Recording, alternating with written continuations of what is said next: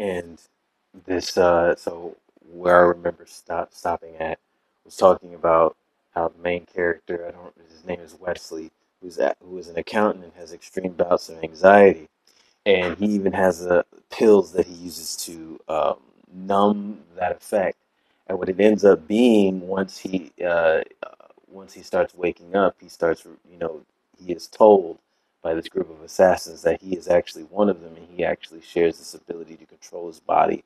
and adrenaline at will, and he actually has these heightened senses. And so, I've been watching quite a few movies lately, and many times I pick movies with a general theme to them. Um, a, a lot of the movies that I've been picking, and maybe it's just because Hollywood tends to make these kinds of movies, are a group of outcasts put in a weird place, have to figure out where the hell they are, and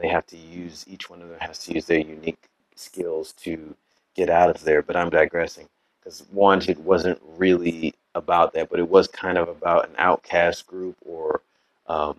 a group that is separate from what we call normal society, which is what I call insane society, but that'll be another episode. But essentially, he's told that basically everything that he's been fighting against, the anxiety is indicative of his heightened senses, his heightened abilities, his greater potential, and he has been fighting it and numbing it his whole life and acting like pretty much a chump, and letting his friend actually have sex with his girlfriend, whom he doesn't even really care about. He's just been living a loser life, a really low level life, and the one thing he tried to suppress is the one thing he needed to unleash. And once he started to unleash it, he began to feel more empowered. And so what I want to say to you is I'm not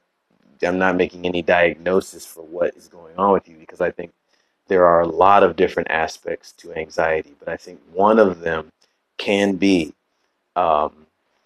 uh, it's a call to action. If you're not living your best life, if there are any regrets that you have, if there's anything you think that you could be doing at a greater level that would make you happy in life, I would say find a way to set yourself up to do that, or just go and do it. Either way, you just need to put your mind and your body and your heart in the direction of that thing, and don't be afraid of who you offend by following your heart. See, the thing about it is, I could talk about following the heart too, my philosophy on that. But that's essentially what anxiety is, and I just wanted to share that with you guys. I mean, anxiety can be triggered by a lot of things, but that's definitely one major one. All right, you guys, peace.